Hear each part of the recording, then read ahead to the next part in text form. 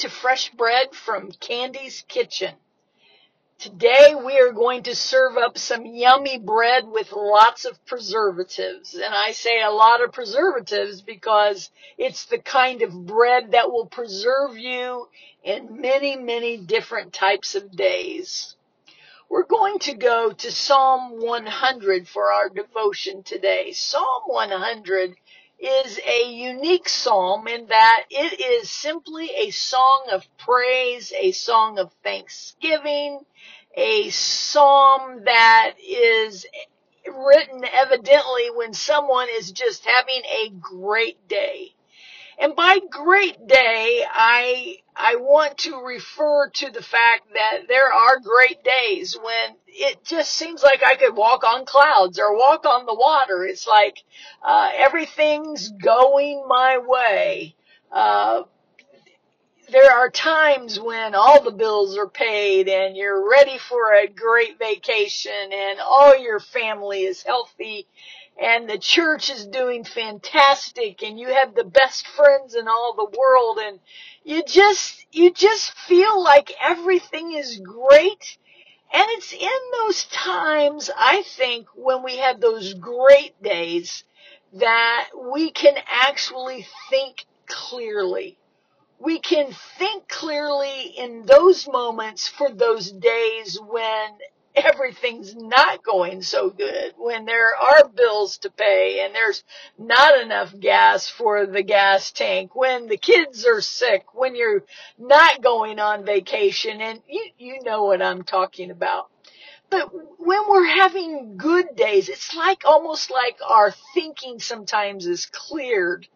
I hate to reference a non-spiritual song, but there was a song, and I don't know what it's all about, so please don't judge me, but it says, I can see clearly now, the rain is gone.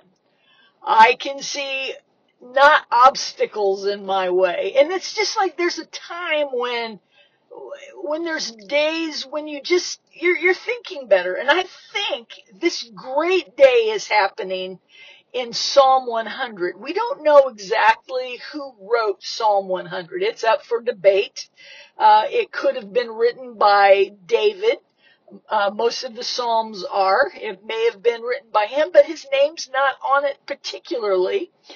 Could have been written by I don't know, he's some big shot in the music department, Asaph. It could have been written by the sons of Korah. We don't know, but what I do know is that it was written in a good day, a great day, when evidently things were just going the right way for someone. And while things are going the right way, they put to the pen of the Word of God the things that really we need to have in our head and in our heart for those days when maybe we're not thinking so clearly.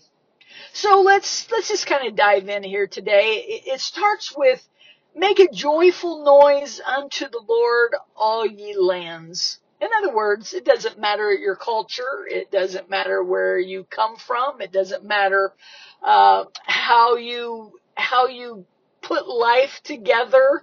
It doesn't matter the land. You can be from the Czech Republic or the Bahamas or the United States of America. But it says for all of us to make a joyful noise unto the Lord. In other words, just say something good to God that shows that there's joy in your heart. The next verse says, serve the Lord with gladness. Sometimes in difficult days, we will serve the Lord, and I believe that we get points, if there is such a point system. I think we get points for serving the Lord even in times when it's difficult to serve Him. I've had those days where I have gone and done what I should be doing for the Lord, but it wasn't with gladness. And I think the Lord still gives us kudos for those times when we just serve Him, even when it's tough. But I think what the writer on this great day is trying to say to us is, make sure that you have a heart of gladness when you serve the Lord. a smile on your face, a smile in your heart, a smile when you are dealing with some situation with someone else, maybe where maybe they're not even being very nice to you, but just to return that glad joyfulness. Serve the Lord with gladness. And so I think in this good day, this person is writing saying, make sure you have this down in your head and in your heart, so that when you have a bad day, it's still in your head and your heart. And you can say, you know what? I can serve the Lord with gladness. And then it says, come before his presence with singing. Well, a couple things there. First of all, come before his presence. The most important thing in our lives is that we frequent the presence of the Lord, that we go before him. And then it says, go before his presence with singing. The good thing is God is not a judge of how well we sing. God is just the judge of, do we sing? And do we sing with a heart of joy and gladness and thankfulness? Come before his presence with singing. The third verse then says, know ye that the Lord, he is God. I love that one because there is one God.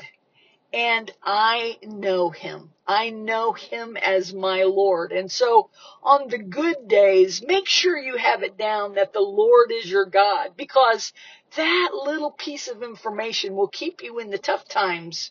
Because when maybe everything is dark and gray and sickness and death and not enough money and you fill in the blank, on those days, it's such a joy to know that the Lord is still God. And so it's good for us to have that down in our head and in our heart. The next thing that we see here in Psalm 100 is that you got to know that it is God that made us and not we ourselves. We are fearfully and wonderfully made. We were created by God. God was in the womb of our mothers. I believe he spoke to us in that womb about maybe what we're going to do in life. And then we spend our life trying to align ourselves with that will of God. But he was there putting us together. And beyond that, it's he that made us. If there's anything good in my life, if there's anything good in your life, it's because God intervened in our lives and he made us. We're not products just of everything that we do, but if we've given our life over to the Lord and we're serving him with gladness and we're coming before his presence, he is going to make us, not just ourselves. He is the potter. We are the clay. And I am so thankful that God has his hand on our lives. It's he that makes us. That's the reason all glory belongs to God. We don't do it in and of itself, different things, but it's God that works through us. So we know now that it's he that made us and not we ourselves. We are his people. That's a good thing. I belong to him. I am the daughter of Jesus Christ. You are either the daughter of Jesus Christ or you're the son of Jesus Christ. We're his people. We have his name. We can be assured that our Father God is there in our lives. We are the sheep of his pasture. This person on this great day is saying, don't you forget, don't you forget. We are the sheep of his pasture. He's going to lead you beside still waters. He's going to take you to the green grass. He's going to show you where to get your food, where you to get sustenance, where you can go to be refreshed. And then if you wander away, the shepherd will come and find you and put you on his shoulders. Don't forget in your good day that we are the sheep of his pasture.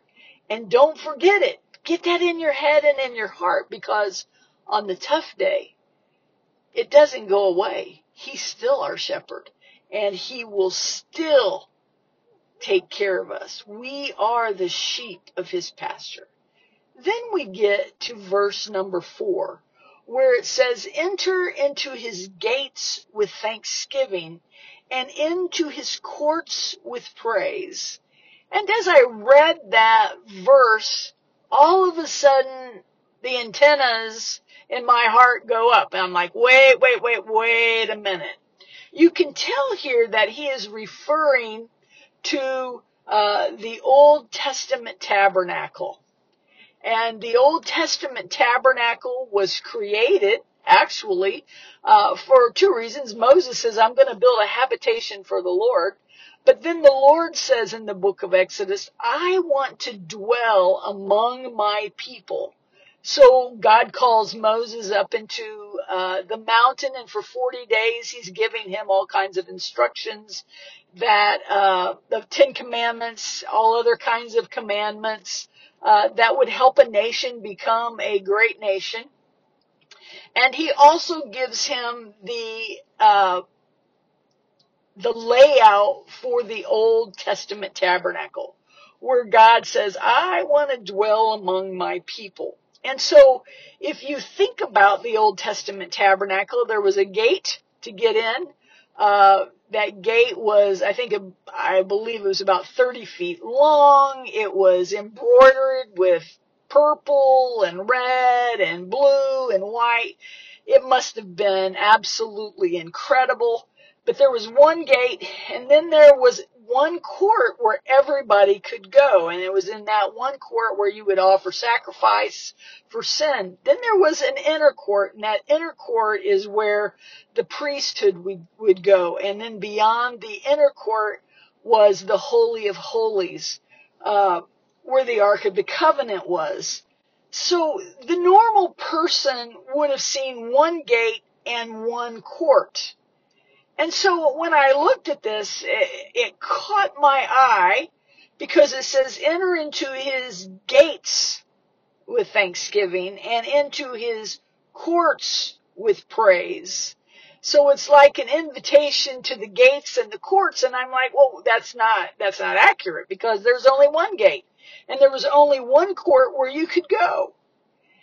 And one day when I was teaching in the high school, I was teaching this verse, and it was like the S on these words just jumped out at me, and I'm like, what is that, Lord? And immediately I had a thought. You can say it was from God, or you could say it was not from God. All I know is that as I'm teaching and I'm questioning, I have this thought about gates and courts. There's only one gate. And I thought the writer here is referring to a day that was not a great day, but it was a day when they were maybe in a wilderness. Maybe it was David in the wilderness running from King Saul, who would love to have his life. Or maybe it's David running from Absalom, his son, who's taking over the kingdom. Maybe it was a day, it was just not a good day. It was a bad day. It was a sad day. It was a hard day. But when that day came, there had been something in the head and the heart ahead of time where that person recognized, I can go maybe not into the gate, the one gate of the Old Testament tabernacle complex, but I can go into another gate and enter into the presence of the Lord. You see, it doesn't take an Old Testament tabernacle gate for me to enter into to get to the presence of the Lord. It doesn't take a gate in Solomon's temple for me to get to the presence of the Lord, although those would have been wonderful ways to get towards the presence of the Lord. It doesn't take me even to get into the door of a church today, because sometimes I can't be there. Maybe you're sick, or someone in your family is sick. You can't physically get there. I can't go into that door, or I can't go through that gate. But you know what? If you have in your head and your heart that there is a place where you can meet God, you can recognize, I have gates that I can enter into. I can enter into the presence of the Lord through the gate at the tabernacle, the temple, the church, or anywhere. I can enter into God's presence in the middle of a wilderness. I can enter into God's presence in my workplace. I can enter into God's presence in a hospital. I can enter into his gates. You know, this person was having a great day when they wrote it, but there's something that says they wrote it because they could see clearly at this moment, but they remember the time when they couldn't get to the one gate, but they recognized there's more than one gate to get to the presence of the Lord. And then he says, enter into his gates with thanksgiving, to be thankful to God for all he's done for us. Whatsoever things are true, whatsoever things are honest, whatsoever things are of good report. If there's any virtue, if there's any praise, think on these things. Give thanks to God. To give thanks to God for life, to give thanks to God for health, to give thanks to God for your family, to give thanks to God for food, to give thanks to God for a place to live, for a car to drive, for you name it, on and on and on, to have a thankful heart, and then enter into his courts with praise. In the courts of the Old Testament tabernacle, you could make a sacrifice for your sin. Oh, hallelujah. You could make a sacrifice for your sin. We're all sinners. We all come short of the glory of God. But I'm so thankful that I can enter his courts, and he will take care of those sins and those faults, those shortcomings that we have. So we enter into his gates with praise, because only God can forgive our sins. And so we go in there with praise. He's worthy of praise for who he is. We thank him for the things that he's done and the things that we have, but we praise him for who he is, for what his character tells us. He's wonderful. He's the counselor. He's the mighty God. He's the everlasting Father. He's the Prince of Peace. He's Jehovah Jireh. He's a mighty deliverer. He's my healer. And so I begin to praise him when I enter into his courts, even though the courts that day may be on a bad day, I can still enter into his courts with praise. Then it says, be thankful unto him and bless his name. Oh yeah, bless the name of the Lord. There's no name like his name. There's no name like the name of Jesus. Then the writer concludes on this good day, for the Lord is good. The Lord is good. Let me tell you, the Lord is good every day. His mercy is everlasting. There's nothing that we have done, or there's not a mistake that we have made, but that the mercy of the Lord will not cover it. You see, he died on that cross. You think he holds back mercy? Are you kidding? He gives mercy graciously. His mercy is everlasting, and his truth endures for all generations. God doesn't change the way truth is. Truth isn't one thing for one generation and something different for another. We may have customs that are different. We may have cultures that are different, but truth is forever settled in heaven. There is one God who loves his people. So, what am I saying today? I've said a lot of stuff, and I hope some of it's made sense to you, but Psalm 100, I believe, was written by someone on a good day, and I think they were seeing clearly on this good day. You know, these are the things I really need to do in the good day, but even in the bad day. God's with us all the time. Praising the Lord, glorifying his name, will get us through tough times. Steve Richardson many years ago wrote a song that says, wherever I am, I'll praise him. Whenever I can, I praise him. For his love surrounds me like a sea. I'll praise the name of Jesus, lift up the name of Jesus, for the name of Jesus lifted me. He's always with us.